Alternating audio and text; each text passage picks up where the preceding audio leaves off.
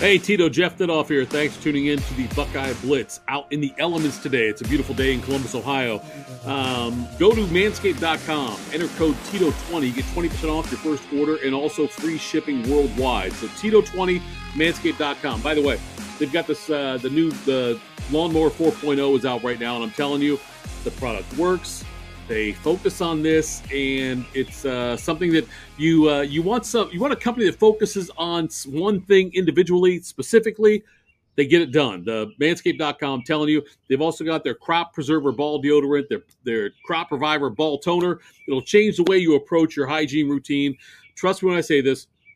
Your area down south will thank you, and they've been 4 million men worldwide. More than 4 million have used use these products.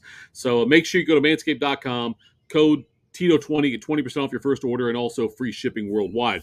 So Ryan Day came out this week and said that this past week and said that he thinks Ohio State will need $13 million a year as far as NIL commitment. He spoke to the business community in Columbus, Ohio, and said that he need probably $13 million a year to keep the roster intact. He said that roughly about $2 million a year to keep a top-level quarterback or get and keep a top-level quarterback, and about $1 million a year for an elite offensive lineman or an edge rusher. So he was very transparent about it, and that's the way college football is now, college sports in general. Money's going to drive. Money always drove it before, but now it's just out in the open. I firmly believe that you could go to any college football program or college basketball program that was successful for a consistent amount of time, for an extended period of time. And if you wanted to go there as the NCAA, you could probably uncover something that was against the rules. I'm not saying the coaches knew about it. I'm not saying the ADs knew about it. But I am very confident in saying that something was going on that was against NCAA rules. Now it's just at least out in the open, where you have this situation with the NIL money where people now can absolutely, they've got the money out there to end up to get everybody involved and to keep players. So Ryan Day said $13 million is what he thinks it'll take annually to keep the roster intact, and that sounds about right. Now, what I like about what Ryan Day did is he did this in a meeting with, like I said, prominent Columbus business people about what the program needs. He did not throw anybody under the bus, did not accuse rival schools of doing things wrong, did not complain about other schools doing things a different way, which is the opposite of what Nick Saban did. Nick Saban threw Texas A&M and Deion Sanders and Jackson State under the bus, and then tried to come back and say, oh, I didn't say anything wrong. That's crap. Nick Saban absolutely did that. He accused them of doing things that maybe weren't in their best interest. Now, he did it to the same kind of group, Alabama boosters. He was trying to drum up interest, drum up money for the Alabama program, saying like, look, hey, Texas A&M is spending more than us. And that was his complaint. The way Ryan Day did it, classy and professional. The way Nick Saban did it sounded very petty. And so that's another reason why I love Ryan Day at Ohio State versus what Nick Saban does at Alabama or some other coaches do at schools. Nick Saban did not just say, hey, we need to be better, we need to raise this much. Nick Saban said, no, A&M does it this way. Jackson State does it this way. Deion Sanders did this.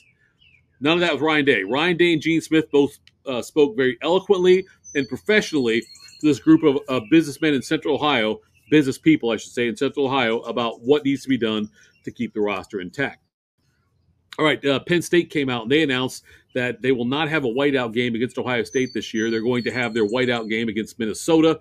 I kind of understand it, mainly because I think that Penn State's probably looking for a more likely win with whiteout to associate with that. So they're more likely to beat Minnesota than they are to beat Ohio State. They did say Ohio State, which this is ridiculous. They're calling it a stripe out, where each section will be coordinated in a different color scheme. So blue, white, blue, white.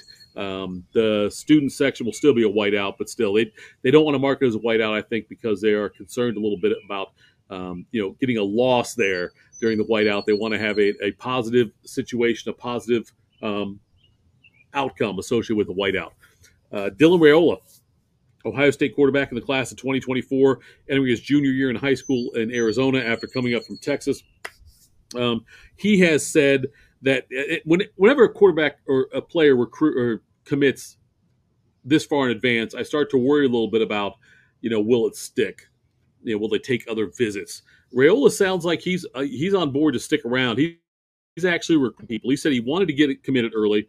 He said it's changed his life since he committed to the Ohio State program. He's talked to C.J. Stroud, talked to Jackson Smith and Jigba, obviously in contact with the coaching staff. But he is trying to recruit members of not only 2024 class, but also 2023, because he's trying to get the best people around saying, hey, come to Ohio State, chance to compete for national title, win the Big Ten, all these things. So Raiola's out there doing that, talking to potential recruits, people that are maybe on the fence, and Raiola's trying to recruit as many players as he can to come to Ohio State with his class. So that's a good sign. Raiola had a great camp out in California. He was out there playing. There was a camp out there with a lot of quarterbacks from across the country coming up in the next couple of classes and receivers and whatnot. And Raiola had a really impressive camp out there. So I'm excited about what he can bring to the program. Also, Ohio State held their first camp, their first off-season camp of the season. And they made a few offers coming out of that. But one of the guys who was already offered when he came in, Tyler Atkinson. And you might not be familiar with the name. He's he is in the class of 2026. So he has not even started high school yet. And this kid's a defensive end. He's 6'3", 190 pounds. And he was turning heads out there at the Ohio State camp with the drills, the way he ran the drills. And I watched some of the stuff on video that was out there on the internet as far as like from the camp itself. And he does not look like somebody going into the ninth grade. He's got the body of a grown man, and he's out there doing 6'3", 190, so he's only going to get bigger. He currently holds more than 20 offers, I believe. And again, I'm usually not in favor of, excuse me, not in favor of offering eighth graders scholarships. I used to mock like when Saban or Pete Carroll or guys like that, or Lane Kiffin would offer guys that young. But with this kid, it's different, I think. And hopefully Ohio State gets him. He said that he loves Ohio State. He was very excited about the offer because he's a big Chase Young fan. And so he wants to kind of go in that mold. He'll get bigger, obviously, and he'll get stronger. But he was out at Ohio State's camp, and but he has been offered. Tyler Atkinson's the name, I'm telling you. Google him, watch him, follow him. I know he's got 4 years of high school left, but Ohio State has offered him. So thank you for tuning in. This is Tito at Fit Happens on Twitter. Follow me there.